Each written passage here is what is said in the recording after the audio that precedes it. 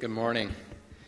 It's so wonderful to see so many people here to support these young men in their decision this morning.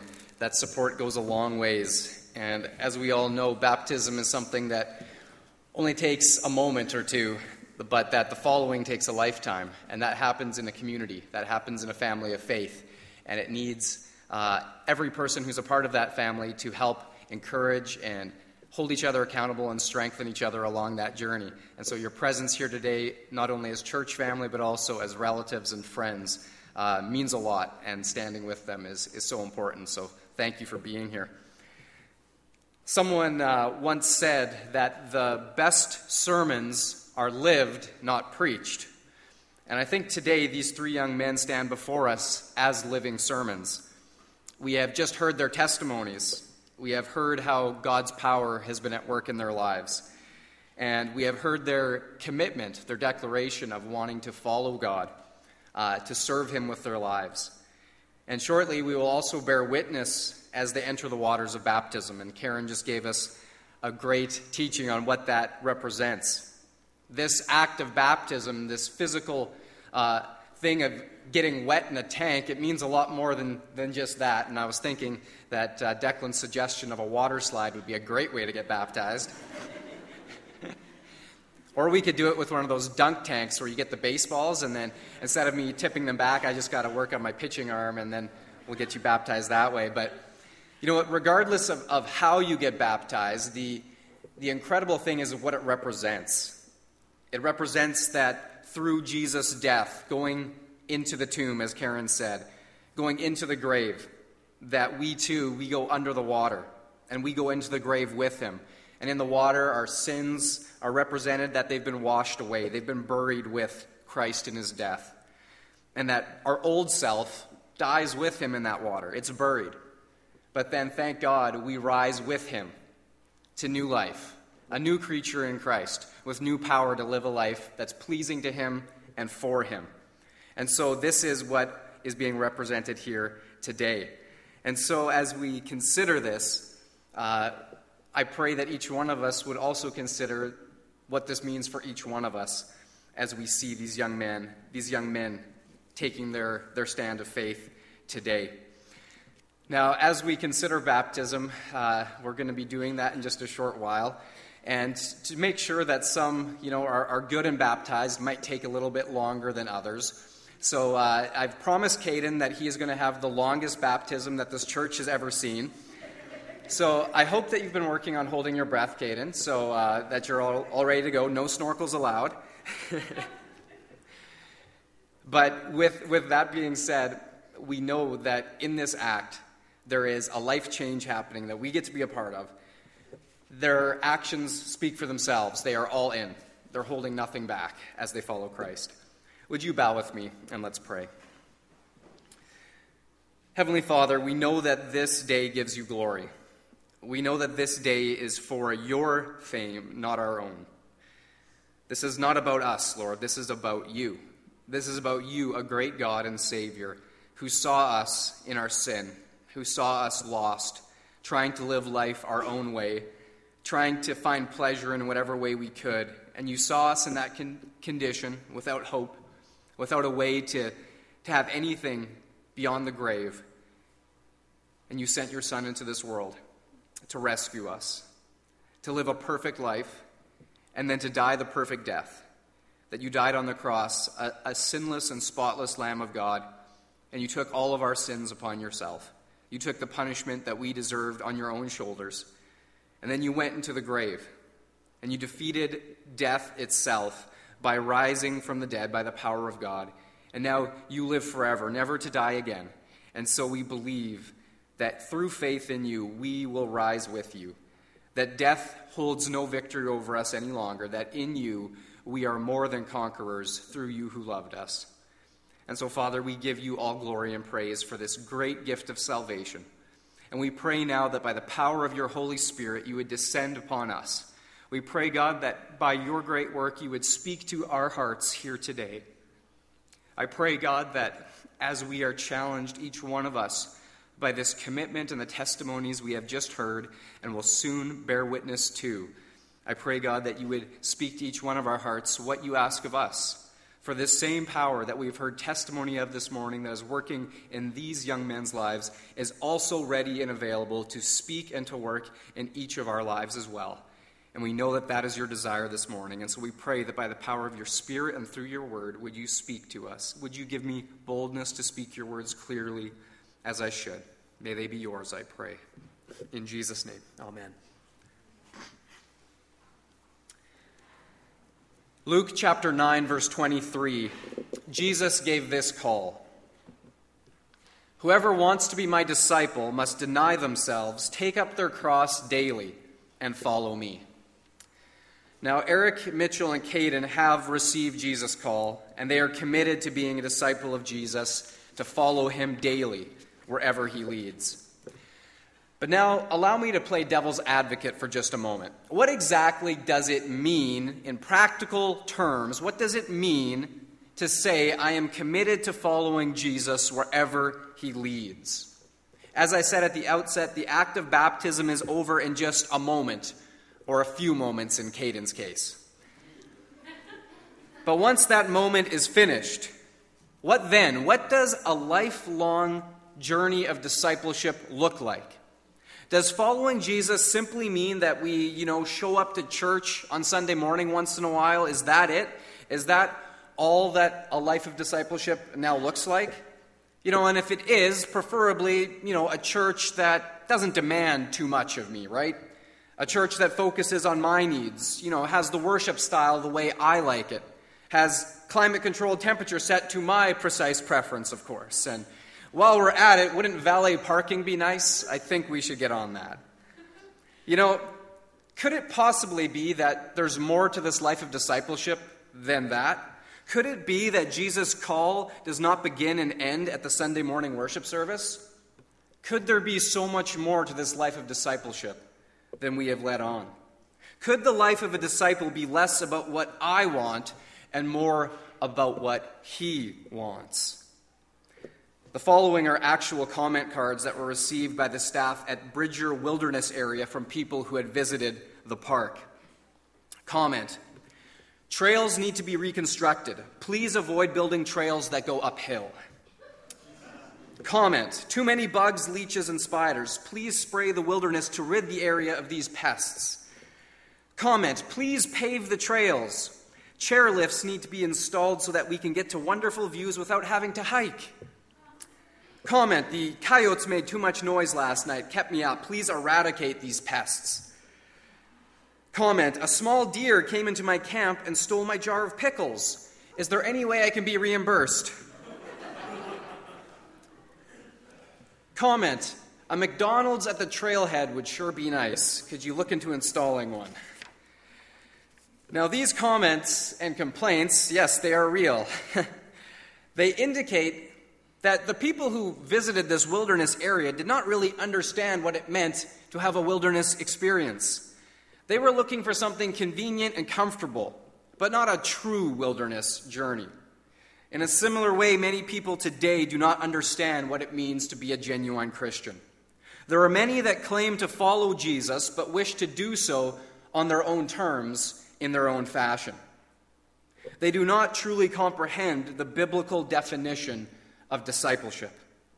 Jesus confronts this problem in our text today, and turn there with me, if you will, to Luke chapter 14. There in Luke chapter 14, beginning in verse 25, we read, "A large crowd was following Jesus. He turned around and said to them, 'If you want to be my disciple, you must hate everyone else by comparison.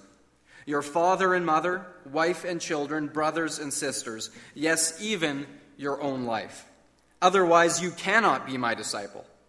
And if you do not carry your own cross and follow me, you cannot be my disciple. But don't begin until you count the cost.'"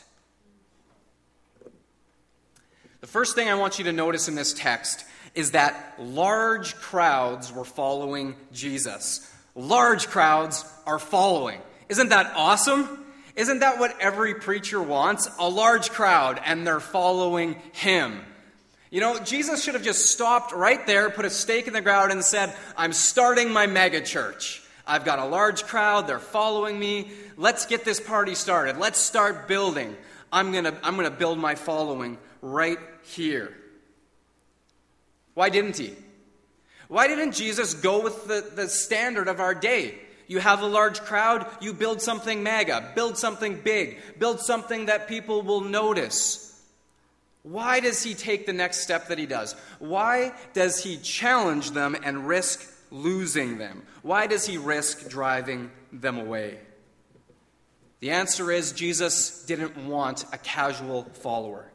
Jesus desired true disciples, committed disciples, ones who had counted the cost. And it's still the same way today. You see, Jesus knew the majority of the crowd was only following for what he could do for them.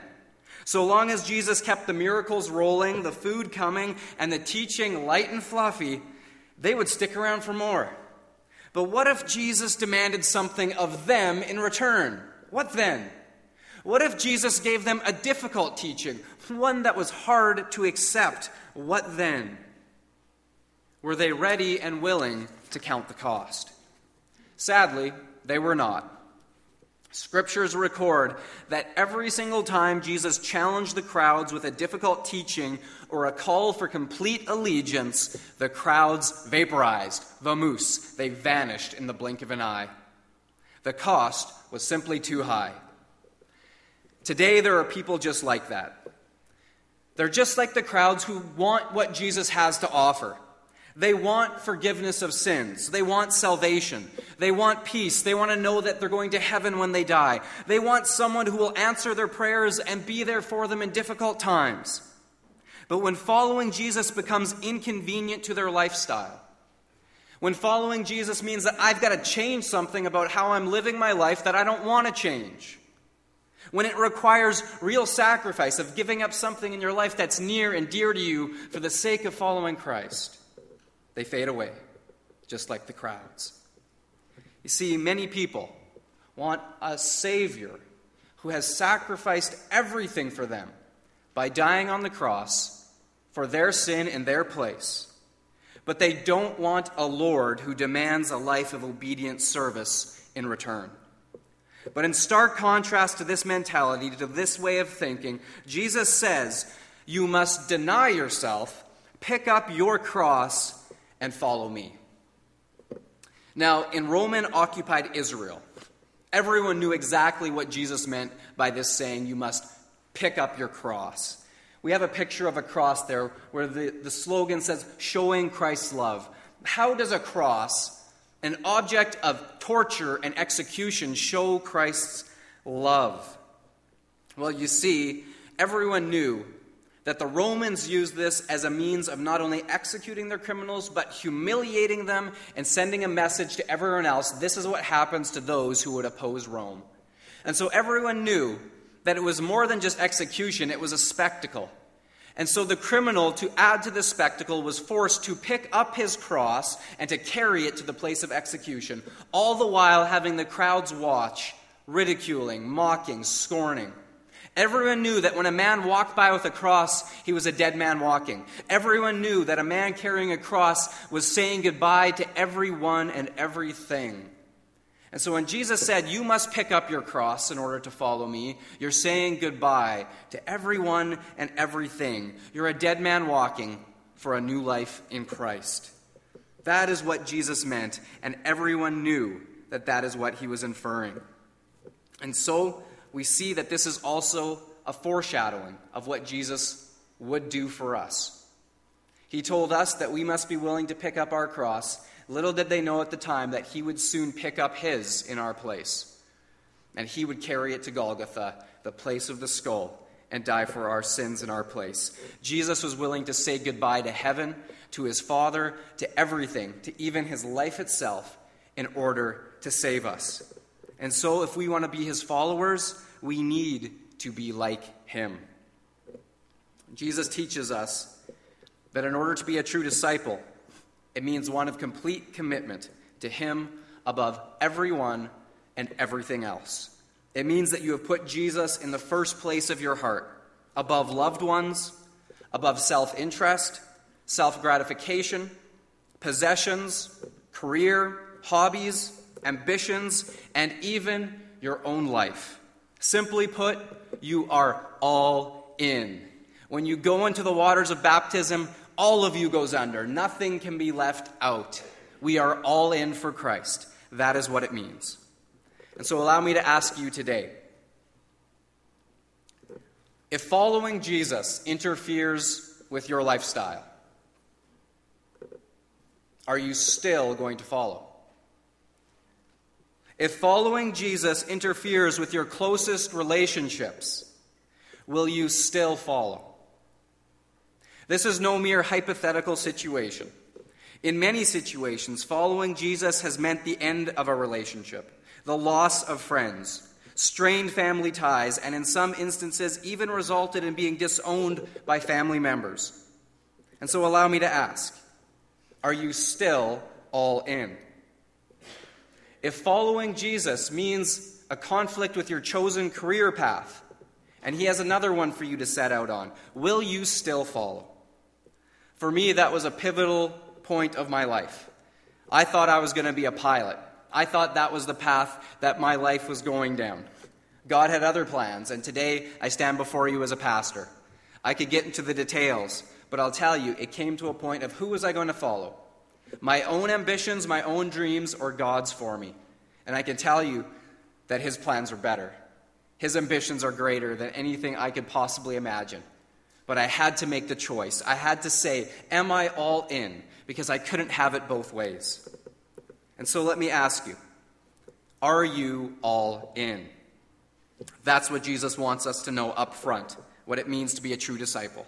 He must come before everything and everyone. We have to be all in. Now, I realize that this is a direct challenge and a hard teaching to hear. And guess what? It was for the crowds that day as well. It was right in their teeth, and most of them couldn't take it. Most of them faded away. And to those of us who are basking in grace and the love of God, this may even sound contrary to the message of grace and God's love for us. But let me explain it to you in another way to help us understand. Say I wanted to climb Mount Everest. But let's say approximately, I looked up the numbers, an all-inclusive journey to go climb Mount Everest runs someone approximately $70,000 if you're going to have the best of everything. And so let's say I want to do this, but I don't have $70,000 to spend towards anything, let alone climbing Mount Everest. Suppose then a wealthy businessman, a benefactor, comes along, he hears of my desire, and he offers to write a blank check to pay for absolutely everything on my expedition. He would buy all the expensive clothing and gear. He would pay for my airfare, my transportation. He would pay for my training, and he would pay for the Sherpa guides and everything. It's totally free for me. But if I accept the offer, what does it mean? It means I have to follow through on the journey, right? It means I have to set myself to the training. It means I have to get on that plane and fly over there. It means that I have to make the difficult and dangerous ascent to the summit, one which has taken many lives. The trip would be free, and yet it would cost me everything. In the same way, entering the waters of baptism is free, and yet very costly. It means the time of casual follower has ended, and the committed life of a true disciple has begun. You see, the large crowds were casual followers and not true disciples. They were not ready to count the cost. So which are you? Are you just along for the ride? Are you just in it for what Jesus can do for you? Or have you counted the cost? Have you begun the journey with a clear mindset of, I am in this for life. Whatever God says, I will do. Wherever he sends, I will go. This is what we must decide at the beginning. Because to go halfway through is like the man who decided to build a tower, Jesus says. He starts building, he lays the foundation, he gets about maybe halfway up, a third of the way up, and suddenly he looks at his bank account and he doesn't have enough. The job's unfinished, and everyone looks and gawks, points and laughs. He thought he could build it, but he's ran out, and now it's halfway done. How many Christians are out there halfway done on this journey? They didn't count the cost up front, and halfway through, they fell away. Jesus says, don't begin until you count the cost. There's a TV commercial that has a man sitting in the chair in a tattoo parlor, and he wants to express his love to his girlfriend by getting her name tattooed on his arm. Halfway through the procedure, he asks the tattoo artist how much it will cost. $50 is the reply. So he pulls out his wallet and says, "Oh, I only have 41. Cut to the couple on the sidewalk. Donna's storming off with the guy yelling after her, "I'll get it fixed." The camera zooms into the tattoo, which reads, "I love Dawn."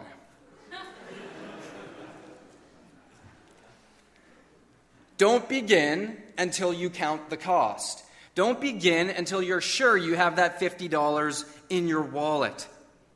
Unlike many people today, Jesus wasn't interested in numbers. Large crowds didn't impress him. What Jesus wanted was total commitment. Jesus doesn't want crowds. My friends, he wants you. He wants individuals, sold out, dedicated for him, because Jesus doesn't need crowds to rock this world. Jesus doesn't need crowds to change this world for his glory. Jesus doesn't need them. He needs individuals who are sold out, dedicated, giving their complete lives to him and for him. And God can use one man, one woman to change this world.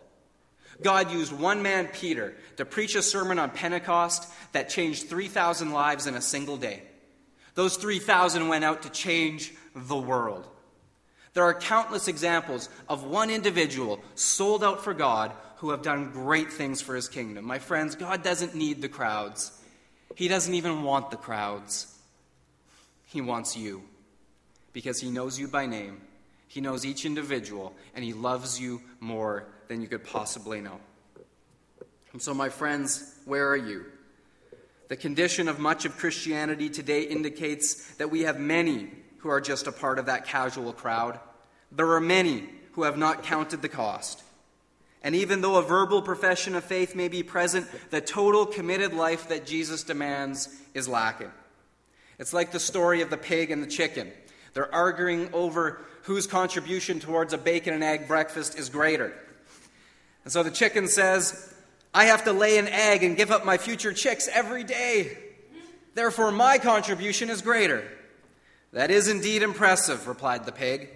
"But while your contribution requires some sacrifice, mine requires total commitment." So the next time you enjoy bacon and eggs for breakfast, ask yourself, am I like the chicken or the pig?